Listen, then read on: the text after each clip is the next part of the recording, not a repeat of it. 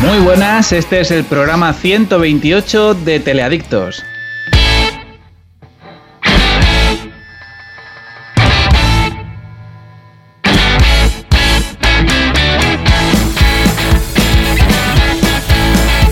Yo soy Dani Jerez y es un placer presentar a la estrella de la NFL, Dumakae. ¡Hey! ¿Qué tal? ¿Qué tal? ¿Cómo estamos? Ahí Pensaba que venía Nacho de repente. No, Nacho está súper a tope. Apuesta por ti para el draft de temporada. Por supuesto. Pues aquí estoy con mis lesiones del pie en alto y esas cosas, pero preparándome para la pretemporada. Muy bien. Saludamos también al aclamado artista latino Alex Berlanga. Hola, ya tú sabes, mi amor, ¿cómo estamos? Buenas noches. Hola, muy buena. Y por último, hace entrada en este momento también la contrabandista de Viagra, Flavia Bernardez. ¿Lo dices por algo en especial? ¿Por algo que haya pasado últimamente no por sé. Twitter? No sé, cuéntame. No sabe, ¿no? Por Google, sí. No, que hablé con unos rusos y les dije que había una página web que entraba mucha gente muy rara, ¿sabes? Con ganas de, pues eso, de fiesta. De fiesta, exacto. Una vez al año. Y nada. Que pagas una entrada, y se dieron cuenta. Pagas una entrada y te dan una pastillita azul. Exacto. Es que hay que conseguir fondos de donde sea, Alex. Esto es así. Sí, está claro. Que no dan las cuentas. Hay que conseguir el lateral business, que le llaman. Oye, pues, nuevos ingresos. Flavia, ponle en el blog de Teleadictos, ponle algún anuncio de esto, de Viagra, a ver si sí, lo con eso voy a nos pensar. financian Es algo. que, ¿sabes qué pasa? Que en Teleadictos es mucho más difícil porque como estás en Blogspot, pues ¿Dónde están es los más buenos? complicado que te lo pillen. Spot no nos deja traficar, me cago en tal. Joder. No nos deja. Google, déjanos traficar con Viagra. Google, por favor. Bueno, ¿alguien tiene algún mensaje que quiera transmitir o personas que deban ser saludadas por alguna razón, algo así? Yo quiero Nada. saludar a todos nuestros nuevos oyentes. ¿Tenemos nuevo oyente? Seguramente sí. hay que tener las esperanzas. Confía en ello. Tiene plena fe en que sí. Ay, por Dios. Bueno, pues entonces vamos a empezar con el repaso de las series que estamos viendo o que hemos visto desde el programa anterior, intentando evitar spoilers dentro de lo posible.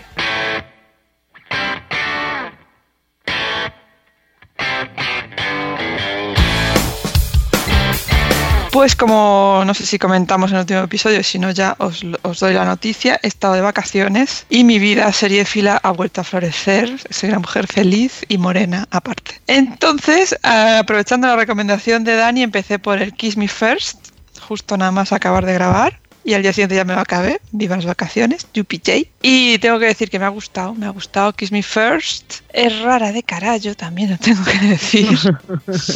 No, es tan rara, ¿por qué es rara? Porque es inglesa y estamos demasiado acostumbrados a los americanos. El racismo. Entonces hay que cambiar un poco el chip y recordar que es inglesa. Pero está eso es muy un punto. bien. Eso es un punto para mí a favor. Sí, no. ¿Quién? ¿Cómo qué? Que para mí es un punto a favor que sea inglesa, que no sé. Yo veo Las series inglesas me suelen gustar. Yo veo muchas series inglesas, no sé. Pues sí, me ha No son gustado. más raras, vamos, no.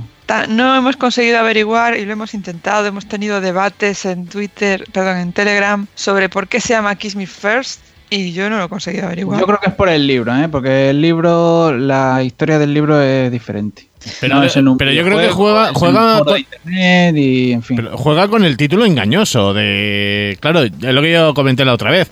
Yo vi ese título en Netflix y dije, esto va a ser un pastelón romántico. Y pasé. Claro, tira para atrás. Y a ver, ahora mismo lo tengo ahí en la lista de favoritos, pendientes de ver, ¿no? Después de todas las recomendaciones que estáis dando. Pero ¿qué es eso?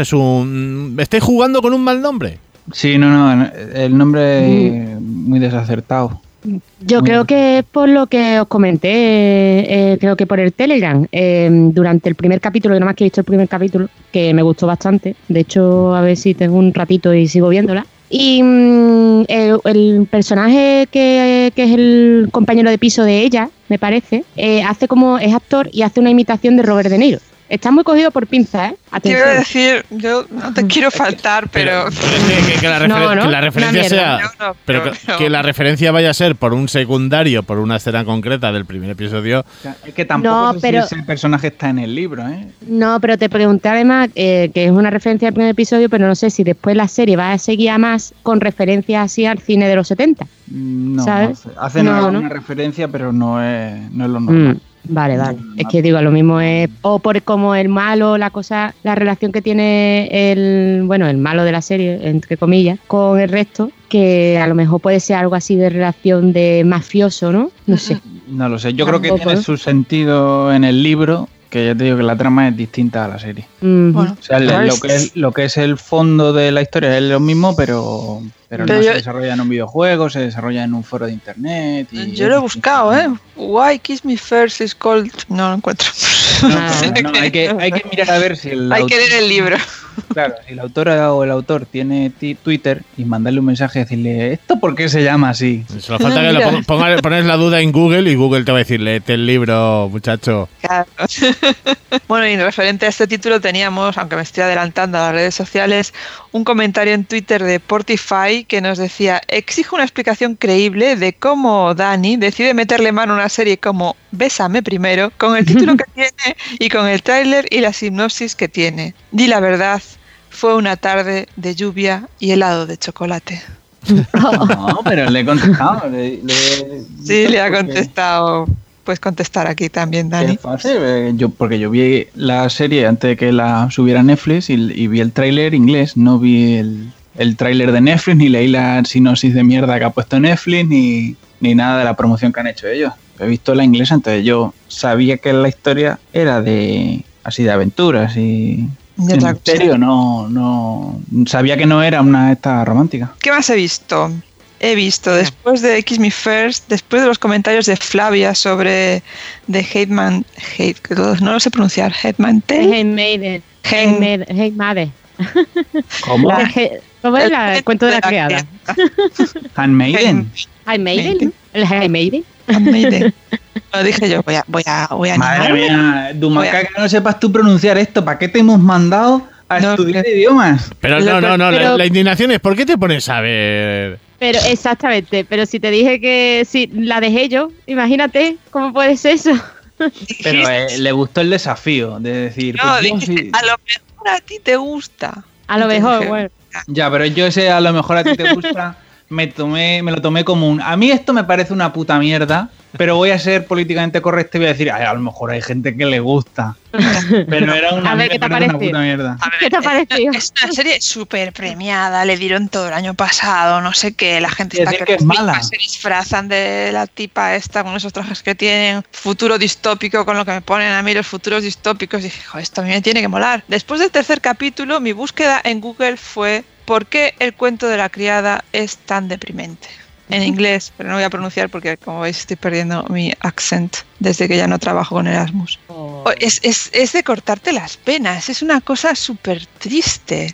Es decir, yo entiendo que te están planteando un futuro jodido, especialmente si eres mujer, pero bueno, si eres hombre tampoco está la cosa mucho mejor. Pero es que no hay un atisbo de esperanza, es todo cada vez más negro, más horrible. Y mi búsqueda dio resultados, ¿eh? Hay un artículo después del fin de la primera temporada de no sé qué revista donde se reúnen todos los del plantel de editores o escritores o lo que sea, cada uno opinando sobre la serie, y hay una que dice: yo solo la acabé de ver porque me tocaba hacer los recaps cada semana. ¿Puede la temporada que viene hacer otra persona, por favor? Es terrible. Así sí.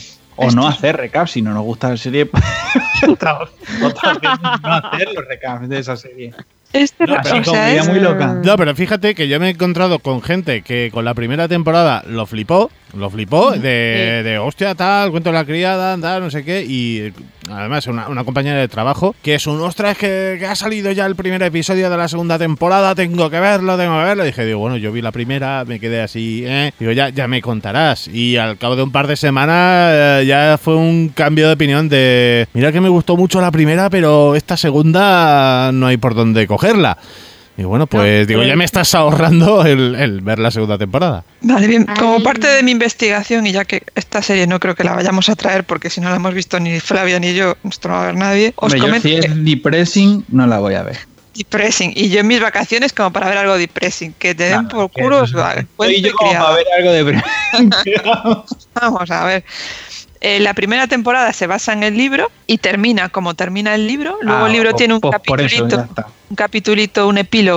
epílogo final donde te enteras relativamente de si hay luz al final del túnel. Es decir, saber si hay luz al final lo que no te han contado, ¿no? Te enteras en el puñetero epílogo y te quedas ahí diciendo como, bueno, a lo mejor al final se arregló 200 años después. En fin. Y ahora en la segunda temporada inventado. Claro, por eso el bajón en la segunda temporada, ¿no? Se ha terminado ya lo que estaba escrito. La escritora que vive, aunque es un libro de los años 50, creo, participa en la elaboración de los guiones, pero vamos, que es inventado, sí, no es el libro. Pero no, o sea, la estarán llamando. ¿Qué te parecerá si hacemos esto con este personaje? Y ella dirá, tengo 90.000 años ya, por Dios. Dejarme tranquila. Que dejadme que estoy cobrando los royalties, por fin. Claro.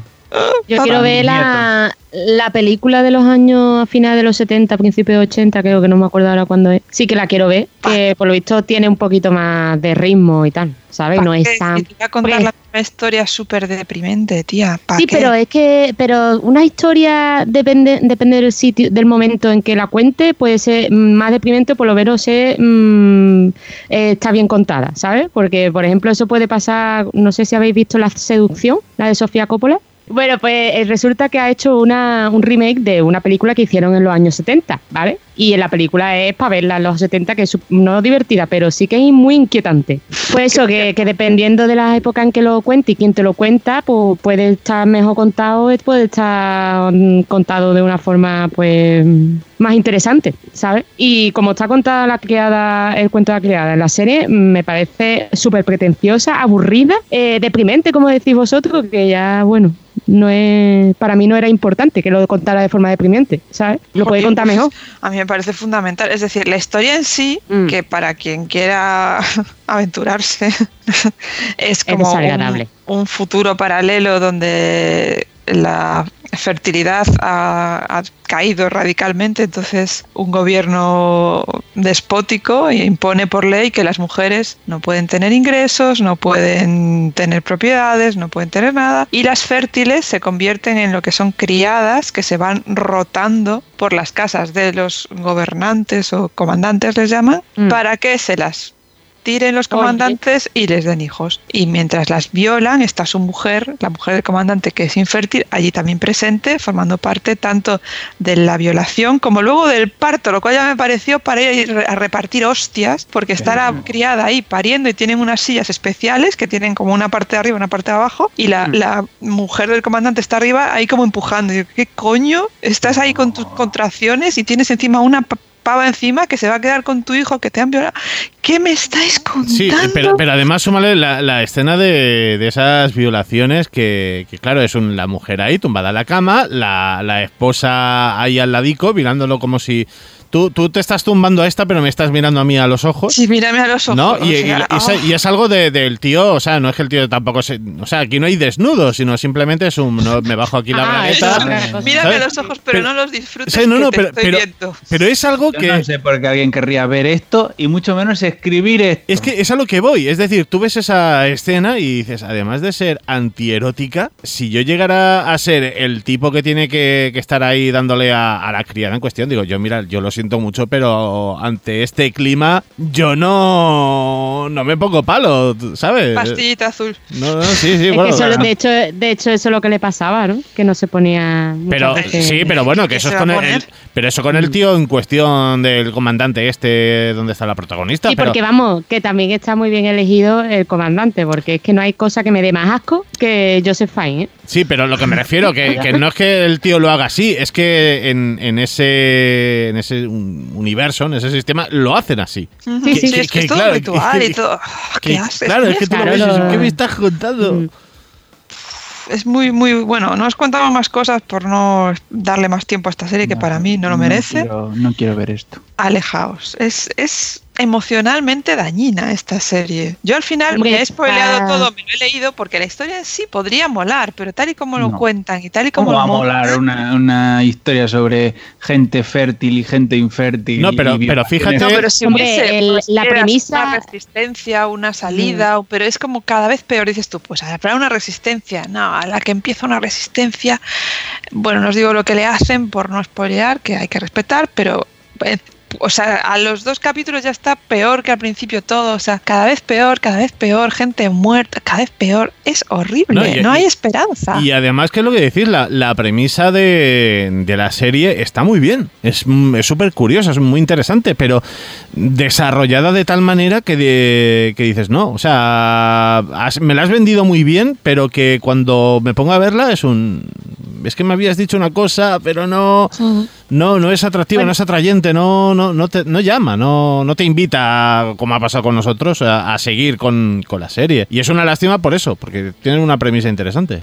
Para mí el problema de la serie no es la historia ni es que sea deprimente. Para mí el problema de la serie es el ritmo y la forma con que la cuenta. Que lo cuenta como si todo lo que pase es súper importante. Cuando hay cosas que pueden ser interesantes que te las cuente antes y te la cuenta muy tarde, ¿sabes? Para mí ese es el problema que tiene la serie. Ahora, la premisa y la historia en sí me interesa y de hecho quiero que no que haya más historias así, sino que haya historias que de verdad no haya esperanza, porque creo que parece que queremos que todas las series tengan como un final feliz, ¿no? Y tampoco... Hostia, Flavia, es que yo para eso no veo la tele, para eso pongo el telediario. Hombre, pero es que antes tampoco yo no quiero que todas las historias terminen bien, ¿sabes? Hay veces que hay casos que no se resuelven, ¿sabes? La vida es esa. Sí, pero que tú digas que tenga una conclusión, pero tú dices que tenga una conclusión que sea mala para los protagonistas, que no terminen bien, pero que tú sientas una empatía o que te caiga bien o yo qué sé, que tengas una especie de unión con ese personaje. Pero es que con esta serie es que dicen, no llegas a sentirte identificado con nadie. Y es que sí, eso tenéis razón totalmente, porque es que es eso, vamos, no está bien, yo creo que no han cogido el tono adecuado, la verdad. Y mira que la han vendido como que la leche en bicicleta. No, sí le han dado todos los premios del mundo, pero... Le han dado todos los premios del mundo, yo creo por el supuestamente el tono que coge de decir, bueno, vamos a contar una serie que no sea esperanzadora, ¿sabes? Y eso creo que es lo que ha atraído a la gente, porque no es una serie común. Porque es una serie de los 70, creo.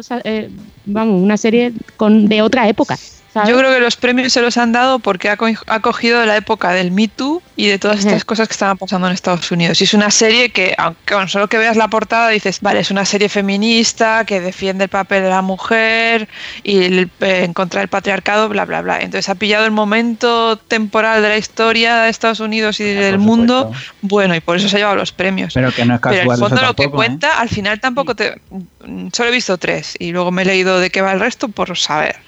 Pero tampoco, no sé, no, para mí tampoco... Es que no invita a continuarla. No sé cómo decirlo, no la encuentro ni siquiera que sea una serie feminista, es una serie muy de tópicos. A ver si el patriarcado es una mierda. Hombre, es que ese patriarcado, ¿cómo no va? Es que ni los propios hombres están bien en esa situación de patriarcado. Y ya no te cuento las mujeres, ni las mujeres de los comandantes están bien, son esclavas igual que las otras. Entonces, que no tiene ni pies ni cabeza, pero bueno. En fin, siguiente. Sigamos. ¿Qué más vi? Después de esto necesitaba buen rollo en mi vida, entonces me vi una que tenía pendiente que es The Gifted, que son superhéroes. Sí, ¿no? Está dentro del universo mutante de los X-Men. Correcto, universo mutante, pero mundo paralelo, ¿no? Desde que existe el Días del Futuro Pasado, podemos montarnos todos los mundos paralelos que queramos. Entonces esto es un mundo paralelo en el que los X-Men ya no están, aunque se les menciona mucho. Sí, algo ha pasado con ellos. Algo ha pasado, no se sabe bien, los X-Men se han ido, pero han dejado a este fulano encargado tal. Y bueno, típica persecución de los humanos contra los mutantes. Hay una agencia estatal que persigue a los mutantes y entonces ser mutante no es ilegal, pero si cometes algún tipo de delito, gracias a tus poderes, esta agencia te persigue, te encarcela, te tortura, te vende a un laboratorio o lo que tenga a bien. Y luego hay mucho racismo hacia los mutantes, es decir, tú puedes ser una mutante inofensiva, pero como se ve a simple vista que lo eres, pues ya se juntan los típicos Ku Klux Klan antimutantes para quemarte el coche y darte una paliza a la mínima oportunidad. Y la serie realmente lo que cuenta es el despertar de los poderes de dos chavales adolescentes mutantes, un hermano y una hermana, que da la casualidad de que su padre trabaja para esta agencia antimutante. Vaya. Entonces se encuentran en el momento de que surgen los poderes de los chicos, se monta un cirio en el instituto, llegan a casa medio fugados, va a la agencia por ellos, la madre diciendo, pero qué coño, como mis hijos, pero la madre al principio pensando, ha habido un ataque mutante en el cole, ¿estáis bien? Y ellos, bueno, sí, mamá, que la culpa más. es nuestra, que la hemos liado parda. Es que me tienen manía en el colegio y me ha pasado esto. Es que empezaron con el bullying y los he reventado a todos, no sé cómo lo ves. De hecho empieza así, le surge el poder al hermano pequeño por una situación de bullying. Entonces se dan a la fuga toda la familia, padre incluido, y la primera temporada cuenta un poco eso, cómo estos se dan a la fuga, cómo el típico grupo de mutantes underground consigue rescatarlos, y la agencia esta pues tiene a su vez un protagonista, digamos que el tipo no es mal tipo, sino que persigue a los mutantes por una motivación personal de que a raíz de una batalla que hubo murió su hija pequeña, y es ahí pues unos contra otros, y realmente el malo es el que os decía, que trabaja en un laboratorio investigando sobre mutantes y los torturan y los utilizan y los drogan, y es una cosa muy injusta hacia las personitas mutantes que no tenían la culpa de haber nacido así. Yo esta serie sí la vi en su momento cuando salió. Ya sabéis que yo prácticamente todas, que no todas, las series relacionadas con cómics y tal me engancho rápidamente. Sí que hay que decir que a pesar de ser una serie basada en el universo Marvel, en el universo mutante, no estamos viendo una serie de superhéroes en sí, ni son los X-Men y todo esto. Tiene su parte de dramita. Pero claro, es un poquito demasiado drama adolescente, si coincides conmigo, y drama familiar, que es lo peor. Sí, no, que cansa. El drama familiar llega un momento que dices que sí, que los padres son protectores, eso no lo vamos a discutir, pero que dice, deja al chiquillo que respire un poco, coño, que será que no está amargado y tienes ahí a la madre o al padre encima que no les deja. Hay que tener en cuenta que cuando se crearon originalmente la Patrulla X, los X-Men, un poco la ideología encubierta que tenía Stan Lee en la creación de todo esto, claro, era para tratar precisamente el racismo. Él como judío pues había experimentado estas cosas, y es el rollo ese de estamos defendiendo a la gente que no nos quiere y todo eso. Y aquí se refleja con esa parte de ese drama social, en ese pseudo racismo o racismo entre comillas, ¿no? De cómo no aceptas a otra persona porque simplemente es diferente. Aquí diferente y peligroso, porque ya te encasillan, dice, vale, tú eres un mutante, tenemos que tener aquí un registro de todos los mutantes, te estamos vigilando, y a la mínima que hagas algo con tus poderes que pueda ser beneficioso para ti o dañino para otro, directamente es eso, te metemos en una cárcel, te ponemos un collar que evita que puedas controlar tus poderes, entonces sí que tiene esa parte de marginación y atacando, ¿no? al tema.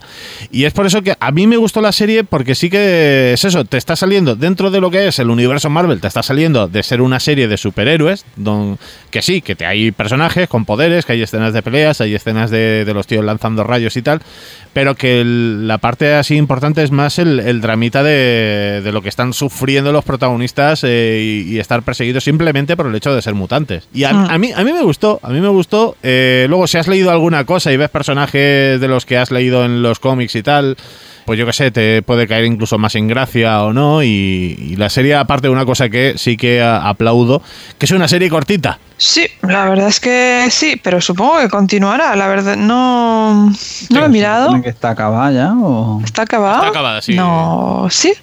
Sí. Ah, vale, yo me había quedado pensando que habría otra temporada. Sí, bueno, terminó esta primera temporada ahora y bueno, creo que sí que se llegó a confirmar para hacer se ha confirmado para hacer una segunda temporada de no se estás engañando, ¿verdad? Sí, no, a ver, terminó la primera temporada, terminó además que ha sido de este año, por lo visto así obviamente por encima tuvo una audiencia de 8,3 millones de espectadores. Vuelve la segunda temporada en 69 días, según mi aplicación de televisiones. 39 días. Pues eso, para poder volver para septiembre, octubre. Pues también he visto la de Cloak and Dagger, pero como también la ha visto Berly, pues que siga él. Sí, aquí volvemos un poco a lo mismo de lo que estábamos diciendo con esta anterior. Una serie basada dentro del universo Marvel, de los superhéroes de Marvel, pero no estamos hablando con los superhéroes, no estamos hablando con grandes aventuras y tal. Nos encontramos, ya se comentó así por encima el anterior programa, en donde dos personas de dos mundos, entre comillas, ¿no? Socialmente hablando, se reencuentran después de pequeños por una serie de accidentes que les ha dado un poder que no saben todavía de dónde viene y qué pueden hacer, y están descubriendo lo típico. No es una serie donde haya un villano, no se están enfrentando a nada en concreto. Sí que hay mucho dramita, sí que en los 6 episodios... Lo peor que le puede pasar a una serie de superhéroes es que no haya un villano. Es que, a ver, y esta es muy lenta, que tú ya lo habías dicho. Es que ahora mismo... Con poderes luchando contra humitas, y para luchar contra humitas lo que necesitas es un psicólogo, no un superpoder. Yo es que ahora mismo yo no le pondría la etiqueta de ser una serie de superhéroes, pero sí que es eso, el dramita y el rollo intensito, es que dices, hijo mío, ¿sabes? Que cansa, que agobia, que la serie no está mal, van a ser 10 episodios y menos mal. Por pero otro si lado, es que no avanzan. El problema es que no avanzan. Sí, no. A ver, yo lo que veo que seguramente sea como en muchísimas otras series, que van a ser 10 episodios y en el último episodio va a decir, vale, ya te acabo de hacer la previa de lo que vamos a ver. Y entonces dices, bueno, cabrón, me has hecho aquí... el capítulo para hacer una previa, apaga y vámonos. Ya, es que ahí está un poco el problema, que te aprovechas un poco del rollete y claro, te has comido 10 episodios para ver una previa. Que lo yo creo que con eso matan las claro, ahí te arriesgas porque, claro, tienes que hacerlo muy interesante para que la gente se enganche a la segunda temporada. Y si termina... Es que temo que la vayan a cancelar porque no va a haber gente suficiente. La gente va a ir atraída porque son de Marvel, esperando una cosa, no la va a recibir y se va a caer mogollón de peña de esa serie y no va a funcionar. No sé, es difícil, así sencillo, porque esa misma historia que están contando la podrían contar perfectamente sin que ellos tuvieran poderes. Y sería más normal, o sea, sería una historia rollo de misterio y tal, pero con gente normal. No, pero le meten el rollo de los superpoderes y el Marvel delante y la gente ya va con otra expectativa y yo creo que se van a estampar con eso. Estoy de acuerdo. Sí, se la están jugando, porque a diferencia con The Gifted, en donde sí está el dramita, sí que hay acción y sí que termina la temporada de una manera muy interesante, con esta, el ritmo que está llevando, se la están jugando mucho para tener una continuidad y una segunda temporada. Pues sí, pero bueno, eso, a ver qué pasa. Está entretenida sin más para mí. ¿Vaya a ver una segunda temporada si la hay al final? Depende cómo termine. No, yo probablemente muy casi seguro que no. Yo sí, pero en mis próximas vacaciones dentro de un año. Perdona, Dani, sí. No, que digo que ni de esa ni de Reverie, que las estoy viendo porque no hay otra cosa, porque no han estrenado una mierda este mes, pero si hubiera más ofertas no las estaría viendo.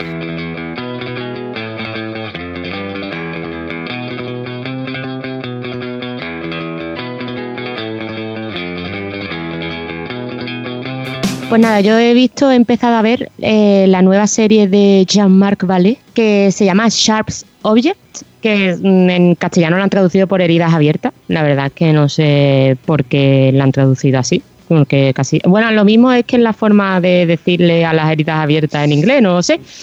No creo. Yo he leído la sinopsis de esta serie y sabía que te iba a gustar. Hombre, ya.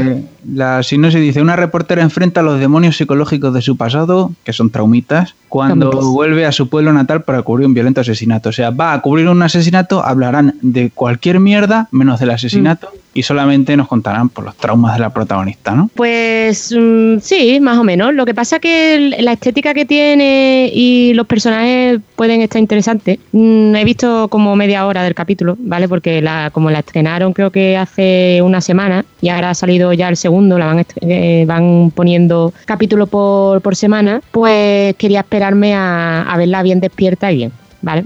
Y nada, si la anterior serie de este hombre, que era una que traje aquí, ¿no? ¿La llegué a traer o no? La de Big Little Lies, sí, ¿no? Sí. Algo creo que sí. comentaste, Sí. Qué tostón el primer episodio. Pues, pues sí, esa serie era también sobre era un asesinato, ¿no? Empezaba como un asesinato y trataba de la vida de las personas. Esta Claro, sí y que al final trataba de Nicole Kidman riñendo.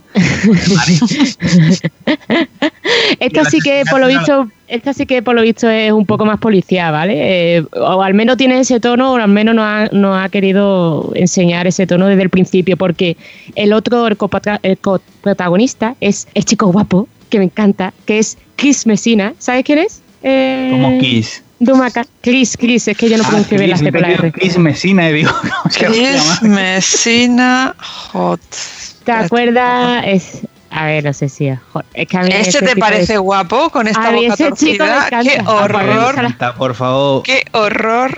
Hacemos una llamada a Porti para que nos encuentre un paralelismo como Madre del amor hermoso. A mí me encanta ese hombre. La tortuga ninja. Madre del amor hermoso.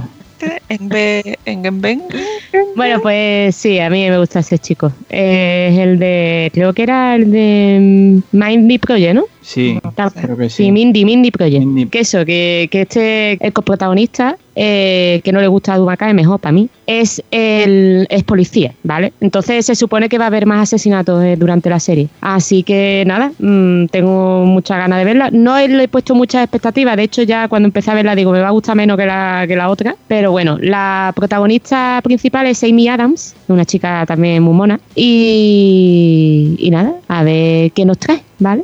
Eso es lo que puedo decir por ahora. Vosotros no la vais a ver, ¿no? De momento no, porque claro, es que si me empieza la sinopsis diciéndome que la protagonista tiene traumas y va... Estoy deseando que hagan una serie de alguien que no tenga traumas. Porque es que ya cuando llegamos a cierta edad, Dani, empezamos a tener taritas. ¿No pasa nada? Claro, pero cuando llegamos a cierta edad, por ejemplo, yo también tengo taritas y traumitas, ¿sabes? Pues estos chicos, para que la serie parezca un poquito más dramática, pues tienen que tener traumitas y dramitas, sino que son robots, ¿sabes? No, pero pueden ser personas normales, no a todo el mundo lo han... Es que no hay personas normales. En el sótano le han pegado con un palo...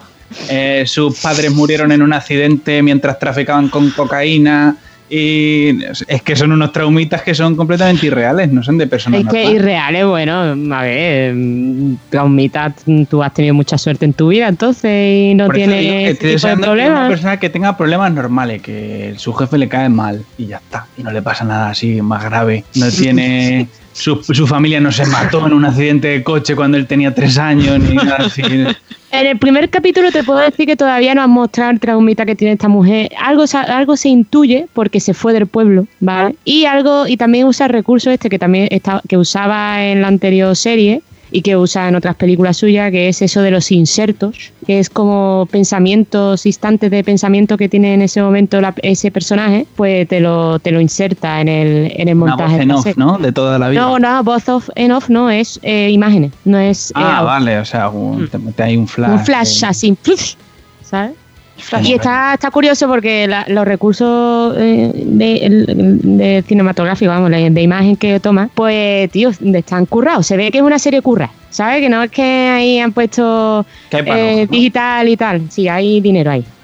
¿Llegamos a hablar alguna vez de la serie de Man Searching Woman? El hombre buscando mujer. Ostras, no, porque tengo que ver la tercera temporada. Hasta el momento, si no me equivoco, hay 3. Y era de, pues eso, empezaba con la cosa de un tío que le acababa de dejar la novia de siempre y estaba ahí hecho polvo. Y su mejor amigo estaba en plan de, venga, va, te voy a ayudar. Bueno, él y los amigos y la hermana, te vamos a ayudar a buscar pareja. Y claro, cada episodio es el tío intentando ligar con alguien o reencontrándose con alguna antigua novia. Y claro, es todo desde un punto de vista del tío literal. Es decir, la hermana le consigue una cita ciegas, el tío llega al restaurante, está allí la hermana esperando y cuando mira la mesa dice, tía, que me has citado con un troll. Y luego te giraba la cámara y veías un troll rubio, con pelo largo, con vestido, ¿sabes? Y claro, tenía ese humor surrealista, en plan de tienes que escribirle un mensaje a la tía que has conocido en el bar la otra noche y te ves como si estuviera en una sala de guerra con militares y eso, tenemos que escribir el mensaje perfecto porque no la podemos cagar. Y volviendo a eso, lo que decías, Madre Dani... mía, ¿cómo no he visto yo esta serie? Y claro, Dani, tú que hablas del tema de traumitas de esto, de me cae mal mi jefe o cosas así, digo, yo creo que esta serie te puede molar por eso. Vi en su momento el tráiler, porque ahora cuando has dicho lo del troll me he acordado. Sí, además Vi en salía... su momento el tráiler,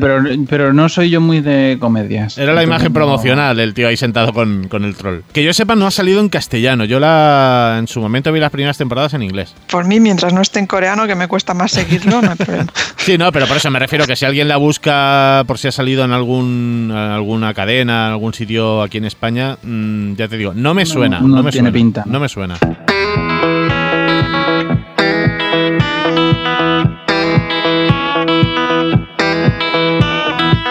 Pues yo por mi parte terminé la primera temporada de Lost in Space, de Perdidos en el Espacio, y bien, correcta. Le sobra para mi gusto un girito que hacen al final en el último episodio, que yo creo que no sirve de mucho y que se lo podían haber ahorrado. Pero en general, pues bueno, es una serie de aventuras en el espacio que está bien y de momento la voy a seguir. Yo ya te digo, yo vi los primeros episodios y me aburrió cosa mala.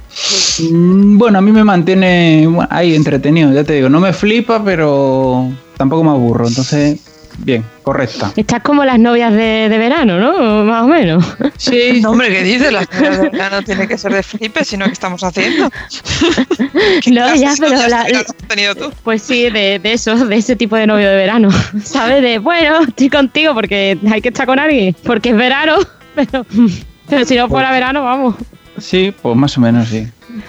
A ver, no sé, igual luego la cosa va mejorando, pero creo que es un remake de una comedia. O sea que.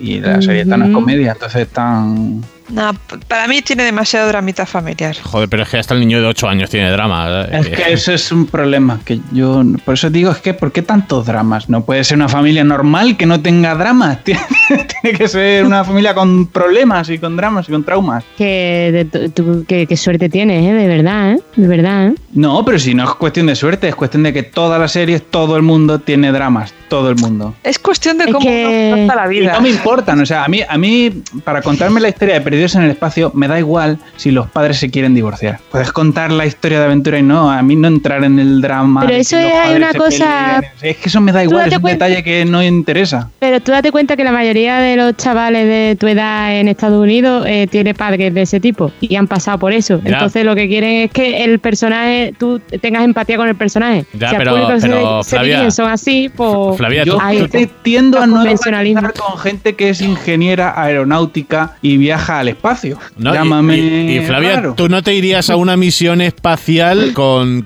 tu marido con el que te estás divorciando en ese mismo momento. Claro. Iba a ser Hombre, una no. misión de años. Es que dices, ¿en serio? Sí, pero te irías porque si no te lo llevas, no os dejan ir porque quieren familias. Están ahí pretending.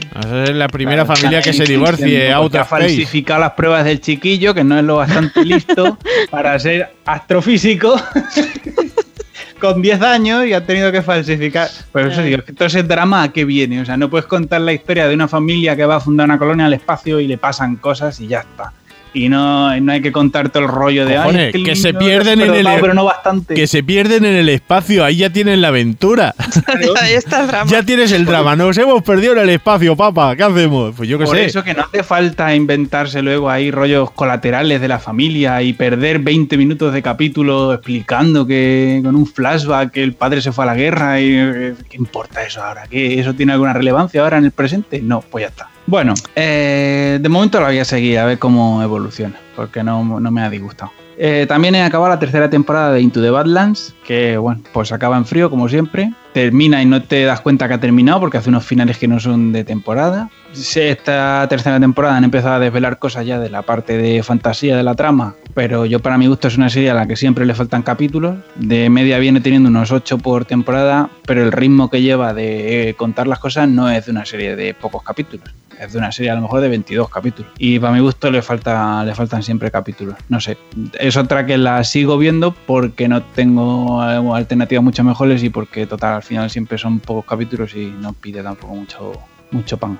Terminé también 12 monos. La cuarta temporada, que ha sido la última de la serie. Y bueno, pues tiene su final cerrado, que ya deja todas las tramas acabadas. Aunque han hecho una cosa un poco rara, porque ha dado la impresión de que tenían como 2 finales y han querido poner los 2.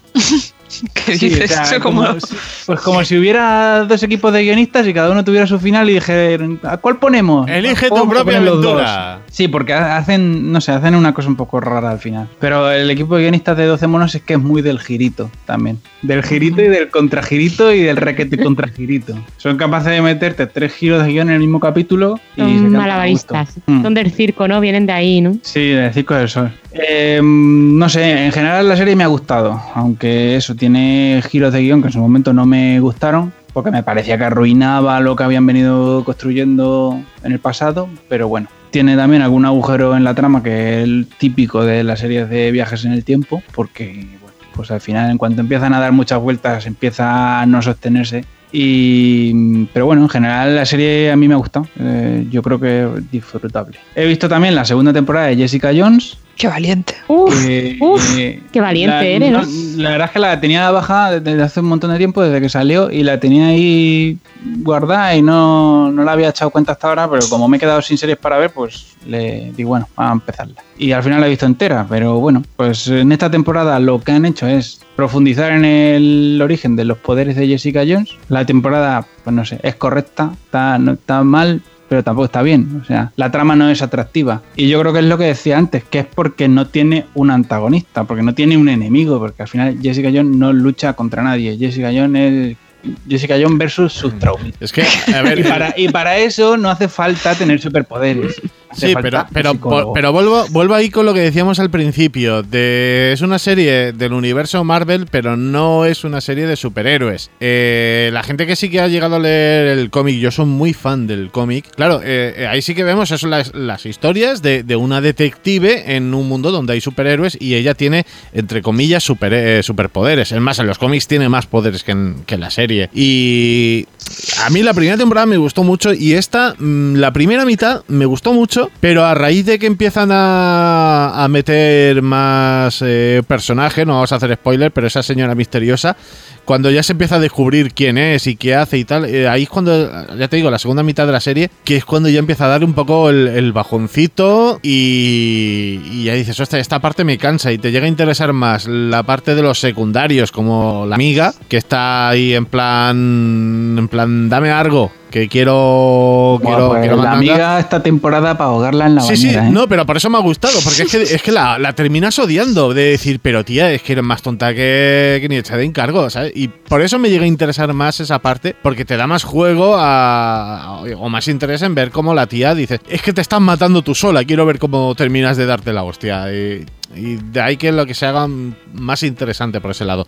Pero aún así, yo digo, la primera temporada me gustó muchísimo y esta, a medida que va avanzando, va flojeando. La segunda, para mi gusto, flojea mucho. Por eso, porque en realidad al final ella no está luchando contra nada ni persiguiendo a nadie, simplemente está investigando su propio pasado y ya está. Y no hay si más. no sale Tenan, yo por eso no Sí. Sale en un episodio. Desde que perdimos a Tenan, no. A ver, David Tennant sale, pero para mí fue un ¿Dónde? error como ¿En qué episodio? Pues no me acuerdo. Pues uno de los últimos, creo, de la temporada. Ujú. Pero Pues entonces me voy a ver ese episodio y ya está. Pero yo creo que fue un error como termina la primera temporada, pero bueno. El caso que, no sé, muy descafeinada para mi gusto la segunda temporada de Jessica Jones. Yo es que por eso no he pasado de ella, ¿no? Dime. Que por eso he pasado de ella, porque vi los personajes y más o menos la historia que iba a tratar y dije, rollo. Bueno, es que la parte de la señora misteriosa, como dice, pero sí. Es que ahí hace aguas es un poco, ¿eh? Pero bueno. Tengo a medias también la segunda temporada de Luke Cage. Uf, tú estás valiente, ¿eh? Pues esta, la verdad es que esta me está gustando. Pues está mejor que la primera. Está mejor que la mucho primera. mejor que la primera, sí. Está mucho mejor que la primera. Ya comentaré más cuando la haya terminado, que me quedan, no sé, 5 capítulos así. Sí, no, yo también la terminé. A ver, por tiempo he tardado un huevo en verla. Es mejor que la primera. También hay que decir que no era difícil. Eso es. Porque- ¿No era difícil? Porque la primera, los últimos episodios, dice, mira, ya la estoy viendo por orgullo, ¿no? Pero que, hostia, que no sabías por A dónde ver, pillarla. es que la primera tiene un problema muy grave, que es que te presentan primero al Cornell, al Cottonmouth, como el villano, y después no ese es el villano, ese es un fulano con el que hemos rellenado 5 capítulos y no ha valido para nada. Sí. Y aparece un villano que no se entiende, o sea, que tiene una motivación que es ridícula y que no se entiende. Y para mí la primera temporada hace aguas por eso, porque la gente estará viendo eso en su casa y dirá, pero este pavo ahora aquí con él.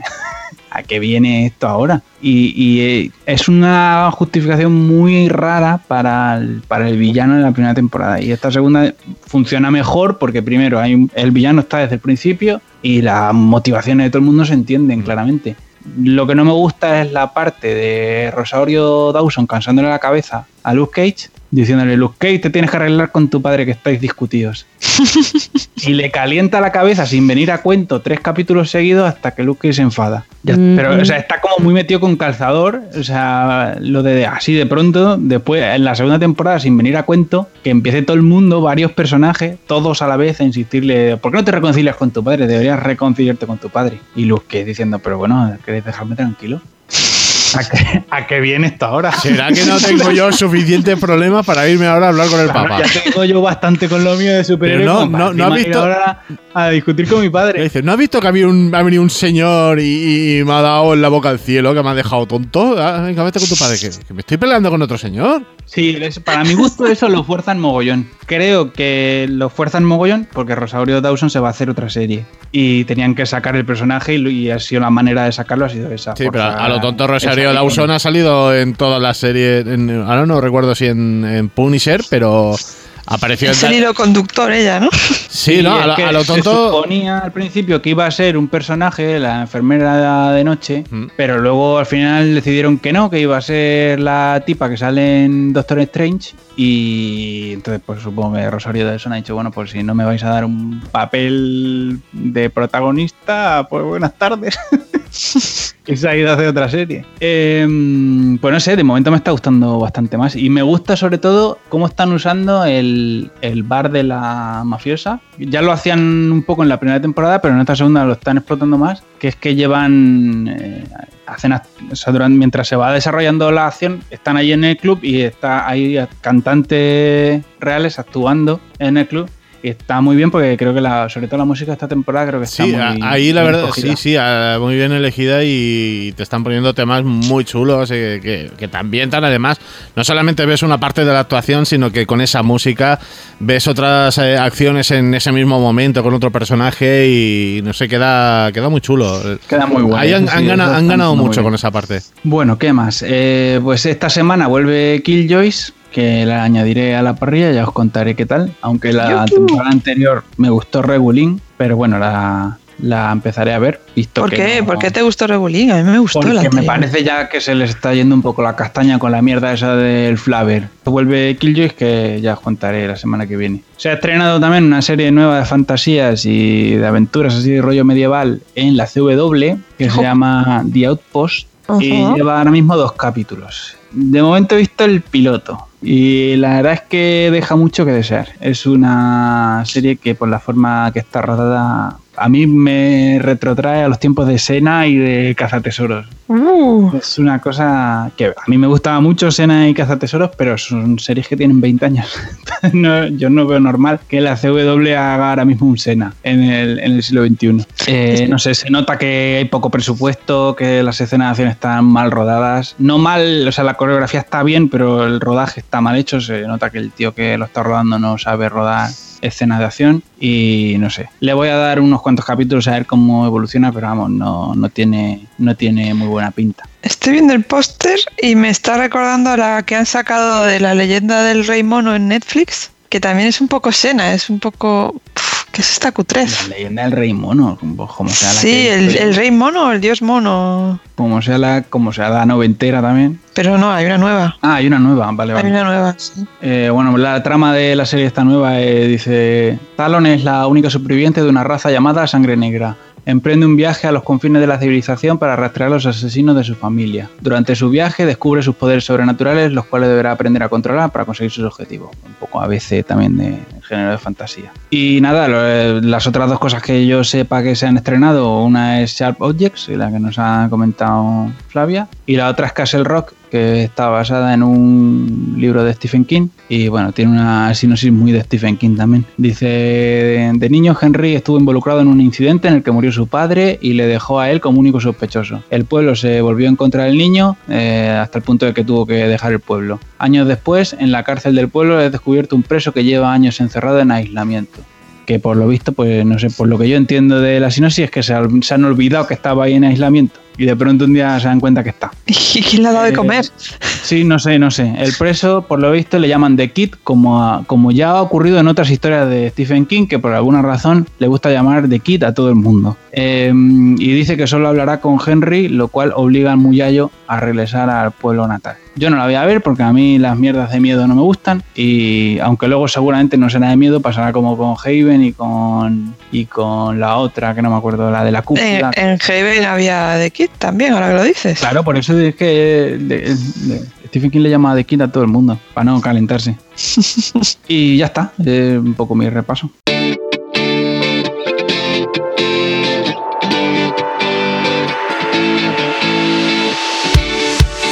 Hoy os traigo una serie que, como no, es ciencia ficción, fantasía, y la puso en mi radar Dani Jerez, nuestro gurú de estos temas. Gracias, Dani. Para eso estamos. Y es curiosamente, ahora que está tan de moda el tema de que todo el mundo hace series, todo el mundo tiene plataformas, todo el mundo tiene tal, pues es una serie que ha hecho YouTube. Entonces está disponible a través de esta famosísima plataforma de vídeos. Con la YouTube ahora están como con su propio canal que llaman YouTube Prime. No, Prime es lo de Amazon. YouTube Red. Eso, que yo al principio lo de Red me sonaba PornoTube, sí, pero no. El RedTube, sí. Habéis elegido mal el nombre, YouTube. Sí, o sea, me estáis creando confusión. Pues eso, la tienen ahí colgada en su canal y tienen gratuitos los 3 primeros episodios y luego, si te quieres suscribir al Premium, creo que tienen un periodo de prueba de 1 mes o de 2. ¿Pero qué es de pago? Sí. Efectivamente, ahora todo el mundo... Esto es como todo, ahora en las redes. La primera es gratis, Daniel. Las plataformas de streaming yo creo que ya estaría. O sea, hecho ya. Qué fuerte va. Pues sí, tienen... Entonces, me imagino que están sacando estas series así hechas por ellos y te dan los 3 primeros para que digas, bueno, pues ya para verme el resto me suscribo aquí al periodo de prueba y yo para mirar cuánto tiempo era el periodo de prueba me he suscrito sin querer, me cago en tal. Ahora que ya la he visto. En fin, o sea que lo podéis ver todo online y en teoría gratuito. Y si no, pues ya sabéis, los métodos habituales disponibles. Pues no entonces muy bien, que sea premium, o sea, YouTube, que toda la pasta le viene de la publicidad. Pero estarán intentando nuevas vías de negocio. No entiendo que hagan un modelo premium.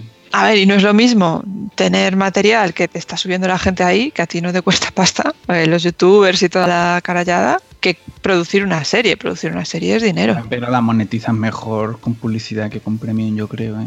No sé, me imagino que están probando nuevas formas de negocio, visto lo que están haciendo los demás. Porque el grueso de los espectadores de YouTube son chavales jóvenes. Esa gente no estamos por la labor de dejarse la panoja en suscripciones. Pero sus papis seguramente sí. Además que, por ejemplo, yo la semana pasada flipé con mi sobrina viendo series sin parar por Netflix desde el móvil. Impresionante, vamos. O sea, se ha visto todo el catálogo de Netflix. Decíamos de ver una Luis y yo en la tele, ¿no? O yo qué sé, en el ordenador. Le decía, Angelita, vamos por esta. Y dice, no, es que esa me la he visto ya. Digo, ¿qué? Kio, increíble. Contaba el final. Impresionante. ¿Qué? Y contaba el final. Esa me la he visto ya. Esa es la que acaba.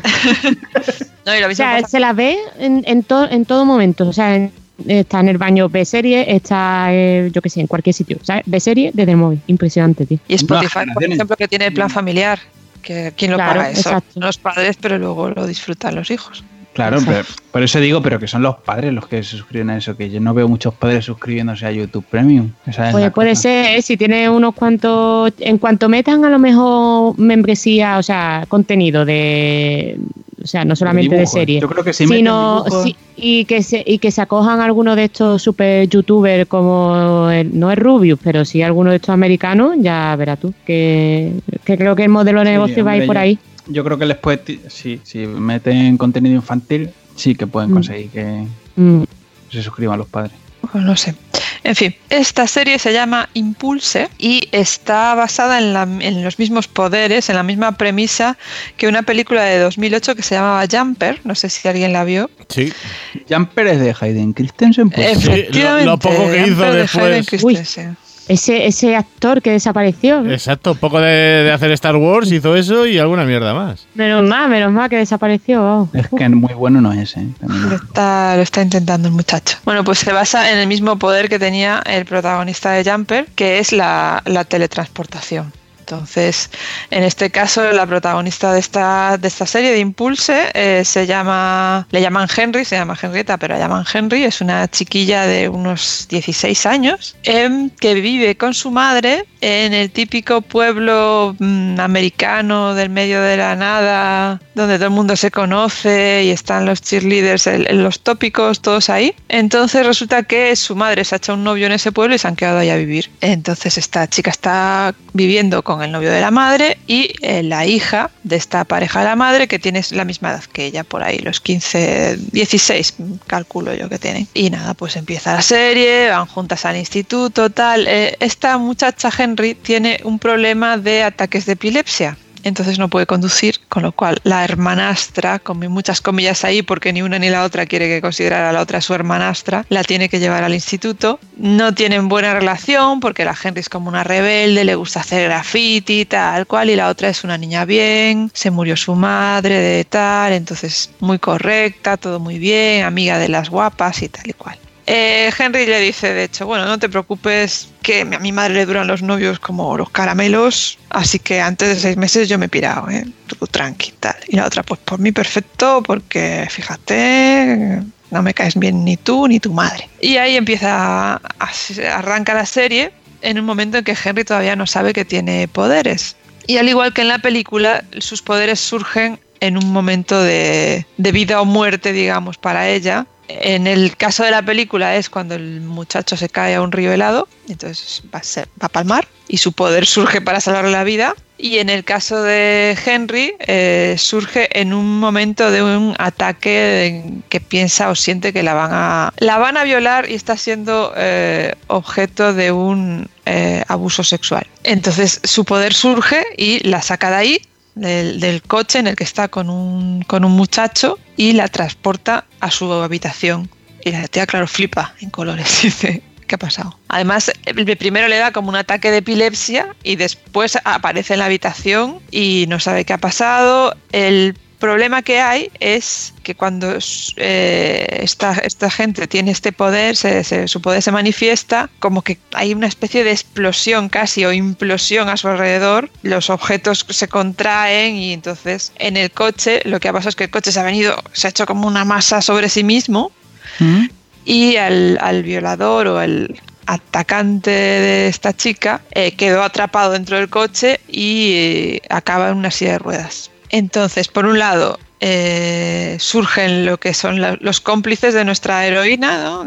Llamémosla heroína entre comillas, que es la hermanastra esta, que poco a poco se va a ir enterando de lo que está pasando, y un chico del instituto que tiene Asperger, o bueno, es esta gente que es un poco como el de Big Bang Theory, que te dice la verdad así sin tapujos, y tiene complejos y nervios y tal, pero que es muy inteligente, que se llama Towns, y son los dos que descubren los poderes que tiene ella, y sobre todo Towns es como nosotros, ¿no? Empieza a decir, porque eres una superhéroe, ella, que no soy una superhéroe, y yo soy tu sidekick porque yo lo sé, entonces te voy a ayudar, y ella, pero que me dejes tranquila, tío. El amigo buena gente, ¿eh? El amigo buena gente, efectivamente. Es que vamos, como el de Supergirl igual, es que es un psicópata.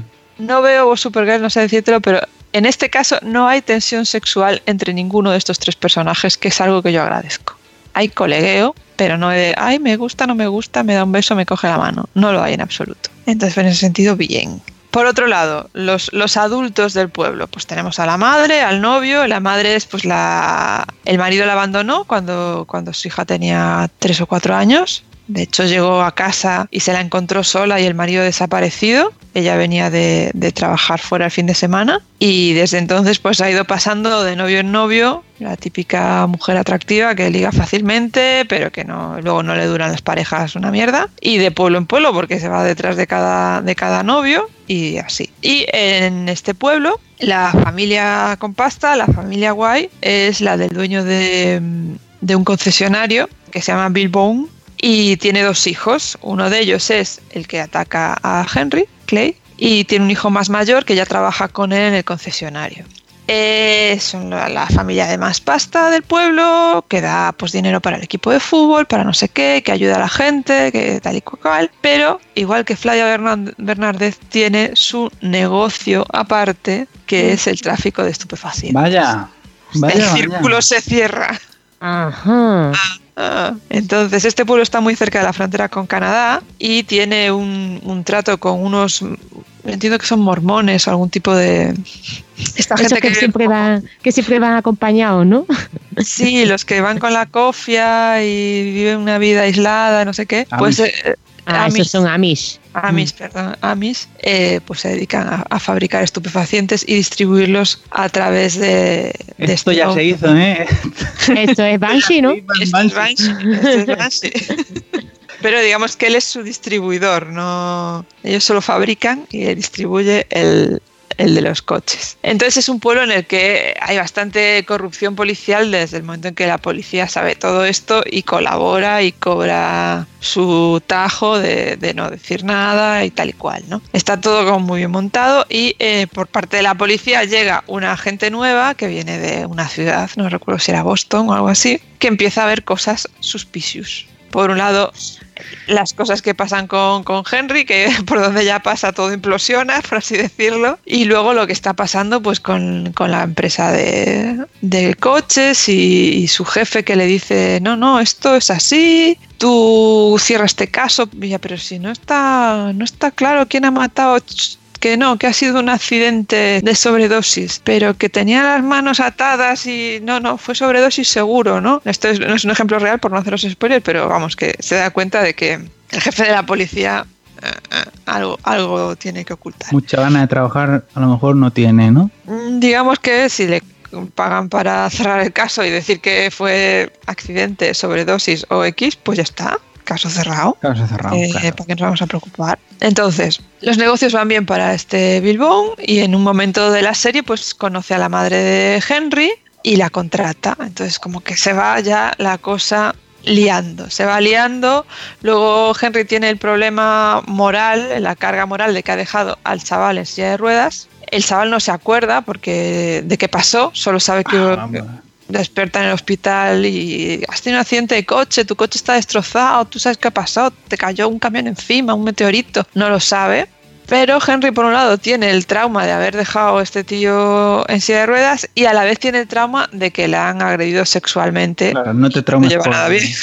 Por lo de la silla de ruedas no te traumes, que se lo tiene bien ganado. Efectivamente. Pero él, de hecho, es como el capitán del equipo de fútbol, ya no va a poder jugar al fútbol, entonces él también ya tiene sus traumitas y...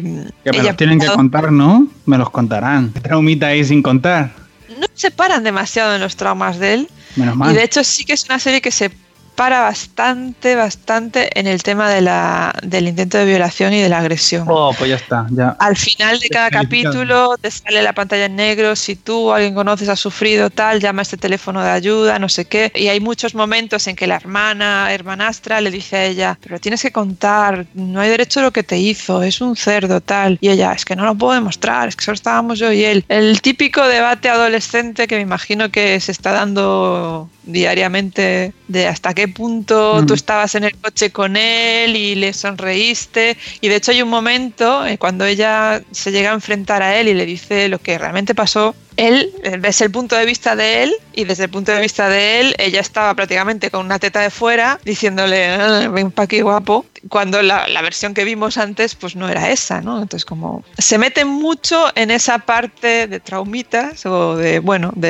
vida adolescente. Es una serie muy adolescente, no solo porque la protagonista lo sea, sino por cómo enfocan este tipo de cosas, lo de la gente popular, lo de la violación, lo de las fiestas, los padres, etcétera. Hombre, no sé, es una serie que supongo que viene muy al caso de contexto actual. Sí, pero, absolutamente. No sé, yo es que estoy podrido ya de gente violada, o sea, es que basta ya. O sea, cuando hablan de cultura de la violación es que es continuo, todas las putas series hay que violar a alguien, macho, basta ya. Para mí le sobra algunos minutos sobre ese tema, porque ya está, es decir, es jodido. Pero bueno, realmente también es el hilo conductor, ¿no? Como ella lo va asimilando, lo va viviendo y al final llega a enfrentarse al tío y sus poderes vuelven a surgir también por ese tipo de situaciones y de enfrentamientos que si no, no surgirían. Bueno, de hecho su sidekick le dice, entonces si tu poder surgió en un momento que estabas en peligro, pues hay que ponerte en peligro otra vez. Entonces empieza a hacer experimentos de, vamos a hacer como que te matas, a ver si así te surge el poder. Entonces ahí tiene momentos divertidos y que están guay, pero en general no es comedia, es bastante drama. Por otro lado, es decir, podríamos contar la historia sin estas escenas que aparecen por ahí sueltas de otro tipo, un tipo en su treintena, con lo cual dices, el padre no puede ser, no sabes quién es, pero es un tipo con el mismo poder que vas viendo que está escapando de alguien y tiene una mujer y un niño pequeñito y tal, y entonces lo ves usando su poder y después, de hecho, alguien lo graba en el metro y lo sube a YouTube y entonces el sidekick de Henry lo descubre el vídeo y luego el vídeo ha desaparecido. Bueno, están viendo que como que hay más gente con ese poder por ahí, pero no acabas de saber si hay una relación entre este tipo y Henry, pero sí ves que él anda escapando, que al final vemos a quién le está persiguiendo y dices, pues a lo mejor es este también el padre desaparecido. Te entran dudas, ¿no? Y piensas que en algún momento esas dos líneas temporales se van a unir y hay un girito que te deja, entonces, ¿para qué coño me estabas contando todo esto? Es decir, en la siguiente temporada habrá más de la agencia o los que sean estos que andan persiguiendo a la gente con poderes, pero en esta prácticamente la historia te está contando Henry, como ya descubre sus poderes, sus problemas con su vida normal, día a día de adolescente, el tema con las drogas, con el tráfico o sea, su madre en el medio sin saberlo y ese tipo de cosas. Y que en la próxima es cuando ya vamos a ver qué pasa con esta gente que persigue a la gente con poderes con el objetivo de matarlos, que si habéis visto la peli, pues yo creo que es bastante paralelo. No la he visto. Y por comentaros un poco los protas, al ser gente muy joven, a mí no me sonaban mucho. La protagonista, si alguien vio The Finder, que era un spin-off de Bones de 2012, esta es la chiquilla que había en The Finder. No, bien. Es que Bones no... He visto algún capítulo suelto, pero no... Es una serie demasiado larga como para que yo... Y repetitiva, que tampoco ayudaba. Claro, es que al final es eso, es un procedimental que duró que 1000 años, mucho. ¿no? Yo creo que 8 temporadas debe tener Bones, por lo menos. Bueno, pues nada, esta chica salía en el spin-off que no tiene nada que ver con Bones, que fue una serie que duró solo una temporada. He hecho más cosas, pero la verdad es que a mí no me suenan. Como curiosidad, el chico que hace de su amigo, el sidekick, se llama Daniel Maslany y es hermano de Tatiana Maslany, la de Orphan Black. Así que dije, este nombre me suena, vamos a mirar, y efectivamente es el hermano. Y luego tanto la madre como el que hace de mandamás del pueblo son caras muy conocidas. De la madre se llama Missy Pyle, la actriz. No sé deciros una serie en concreto la habéis visto en tal, pero la habéis visto en un millón de cosas. Es la típica persona que la ves y dices... La eterna secundaria. Eterna secundaria. En cambio, el traficante de drogas, por así decirlo, era el protagonista de Jag. Jag era esta serie de policías dentro de la Marina o algo así. Investigadores. Abogados, perdón, sí, tienes razón, de abogados. Pues es el prota, que también os digo que han pasado los años y se conserva bastante bien. Y luego sus dos hijos, pues tampoco os puedo decir en qué han salido, o sea, os puedo decir en qué han salido antes, pero yo ya estoy mayor y no me suena ninguna de estas series. Y lo mismo que la chica que hace de la hermanastra. Ha salido en Van Helsing, pero si alguien ha visto Van Helsing, la serie, lo siento en el alma. Yo he vivido ese trauma también. Yo sufrí la película y con eso ya... No, la serie no tiene nada que ver con la película. No, la serie es horrible. Es dura, la serie es muy dura. Hay segunda temporada, por cierto, Dani. me he enterado. Sí, yo me acuerdo que empecé a verla y la dejé porque la habían cancelado, pero... No, pues el otro día vi por ahí que iba a haber segunda temporada, pero ¿para qué? ¿Para nada? No sé. Bueno, pues... No sé, yo la empecé, pero no sé cuánto vi, pero vi poco porque era muy dura. Y el que hace de novio de la madre, vamos, sale solamente en 3 capítulos y también eternísimo secundario de Estados Unidos. En general es una serie que, como estaba de vacaciones, también el tiempo facilita, pero que te la ves enseguida. Muy fácil de ver, son 10 capítulos. Está entretenidilla, promete cosas y aunque pues tiene eso que a lo mejor demasiado adolescentes, pues las típicas preocupaciones, ay, soy amiga de las guays, ay, seré en realidad lesbiana, ay, mi novia por internet no me quiere conocer, tiene ese tipo de... Sí, a ver, no es lo que te decía antes, yo siglo XXI bueno. Supongo que es una serie que tiene su público objetivo muy claro, que es el público objetivo general de YouTube, que son adolescentes y gente joven, y bueno, pues pone unas tramas y unas cosas que van para ellos. Entonces, en esta serie sí que me parece bien. O sea, si es una serie que está hecha para ese público y tal, pues sí que lo veo normal. Lo que ya no veo normal es que me metan todas esas cosas en otras series. Pues sí, es una serie que os recomiendo. Se ve muy bien. Y estoy deseando ya que saquen la siguiente temporada. Tiene un 7,6 en IMDb, que como sabéis, bueno, IMDb hay que fiarse con pinzas, pero tiene buena nota.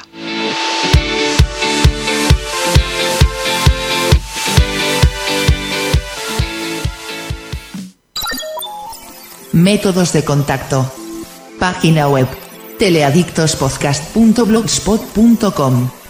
Correo electrónico: teleadictospodcast@gmail.com. Twitter: twitter.com/teleadictos, con un 0 en lugar de la O. Facebook: facebook.com/teleadictospodcast.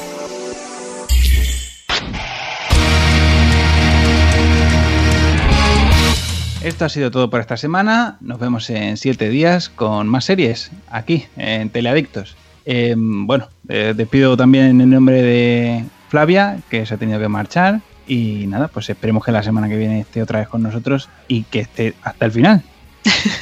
Y mandamos besitos a Nacho y a Miguel y que les echamos mucho de menos. Que nos ha enviado recuerdos desde el trabajo. Sí, que no están activos en redes sociales y están un poco desaparecidos, pero... Miguel, perdón. Es verdad, Lo que dijo Miguel, por favor, no, esto hay que leerlo. Cierto, hay que leerlo. La rajada esa. Exacto, sí, porque en referente al anterior programa, Miguel Negrillo, pues, a ver, es un hombre con su opinión, ¿no? Bien marcada, bien fuerte, cuando le gusta algo lo dice, y cuando no le gusta también lo dice, y muy fuerte, y fue en referencia a Paquita Salas. ¿Quieres que lo lea, que lo tengo aquí? Sí, que yo no lo tengo. Dice, he llegado a la parte de Paquita Salas. Esa serie tiene que dar cáncer de sida, por lo menos. Madre mía, los Javis, que lo mejor que les deseo es que los maten a hachazos y se desangren sufriendo durante días. Y el Bryce ese, que es más tonto que una piedra.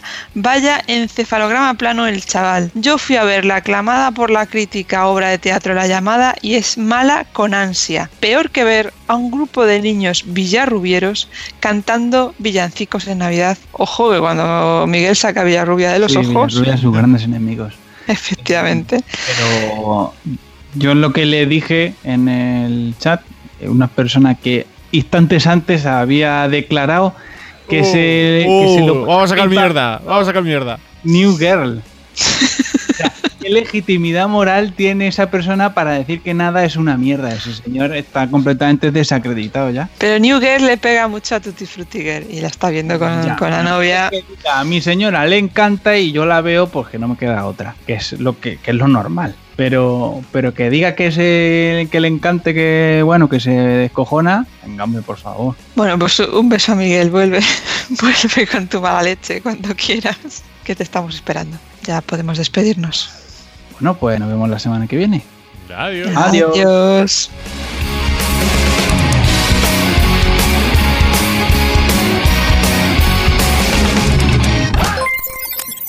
Escenas eliminadas. pero es que te oigo, no sé, digo, o tienes una espumilla muy grande en el micro, o... Una espumilla tengo, sí. Pero Una gorda, ¿eh? Ah, yo pensaba que iba borracha. Ah, sí. Estoy bebiendo shandy que no tiene alcohol, ¿vale? Bueno, poquito. No tiene La alcohol. Sandy sí tiene alcohol. Un 1%. Menos de un 1% pone. Suficiente. Pues no lo había notado, que está ahí. Sople aquí, señora. Que si seguimos hablando de promoción, recordamos que aquí el señor Jerez y yo estamos solteros. Ah, sí, sí. Efectivamente. Los La solteros, La primera chicas, vez. Me encanta que esta vez haya sido ya el propio Elier que lo dice. No lo esperaba. No, pero es que está muy Bel bien, ya- está ahora muy sabemos que no tiene su estado en Facebook, pero lo publica en el Pero podcast. lo- Qué bueno. claro. Berli va por su público objetivo. Va por el Muchachas, barrio. y va a estar de vacaciones, muchachas. Tiene movilidad, os puede ir a ver en toda Sí, España. lo peor de todo que los únicos comentarios que me llegan a través de redes sociales es de un señor murciano con amenazas y kilos de sal de por medio. Ese señor que fuera está ese señor, ¿eh? Bueno, si nos queda tiempo hablaremos de más Twitter y de la sal.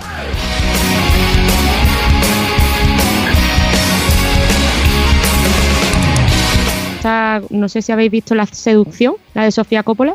No. ¿No? Bueno, pues es una película. No, porque Sofía Coppola era ya una señora viejuna cuando yo nací. ¿Qué dices? Bueno, tampoco, ¿no? Y cuando ella nació también. Sofía Coppola. Tampoco es tan mayor, ¿eh? Oh, bueno, pues resulta que ha hecho un remake de una película que hicieron en los años 70, ¿vale? Y la película es para verla en los 70, que es no divertida, pero sí que es muy inquietante, ¿vale? Tiene 47 años Sofía Coppola, Dani. Ah, Cuidado. porque, vale, no, Cuidado, que que la nos llamamos me señora estoy viejuna. confundiendo con otra persona. Con Vale. Isabel Cosette. Claro. Iros a Ah, la- vale. Bueno, pero Isabel Por Coixet tremendo. tampoco es más tan mayor. Es una Sí, señora no, pues peculiar, está- pero no. No, que la he confundido con otra persona. Pues sí, pueden tener la misma edad los dos, ¿no? Más o menos. Isabel Coixet tiene 58 años. Ah, pues sí que es mayor. Pues yo creía que era más joven. Mm. Esa señora, es que la Isabel Coche me hace mucha gracia a ti.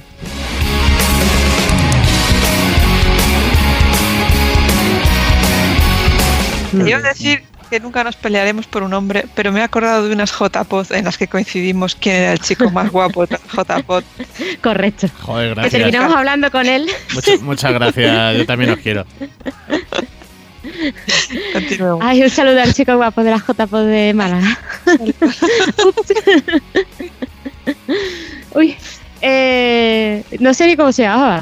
Sé que era amigo de alguno de Barcelona, pero no sé cómo se Yo lo tengo grabado en mi retina, pero su nombre no quedó en mi cabeza. llama. Totalmente. De hecho, no sé si hace podcast o no, no nos importa. Pero bueno, en fin.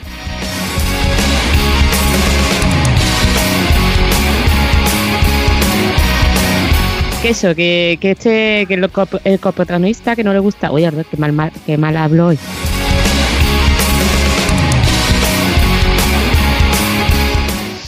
Muy bien. Pues nada, Vamos chicos. con la recomendación. Venga, voy yo. Venga. Vamos. Un momento que voy a toser. Me voy a mutear. Pues no hace falta, si esto lo cortamos luego. Es por darte trabajo, hombre. Y no os quiero dejar sordos, además. Y por presumir de que tengo aquí un mute en mis cascos molones. Bueno, ahí voy.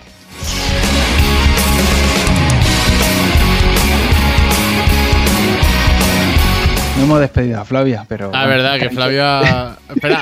Espera, vamos a repetir esto. Vamos a repetirlo. ¿Qué pasa con Flavia? Que se ha ido a ¿Se ha mitad. arrancado? Se ha ido a mitad. Qué mujer, de verdad, ¿eh? Y No, eso pues, que no bebe. no, pues vamos...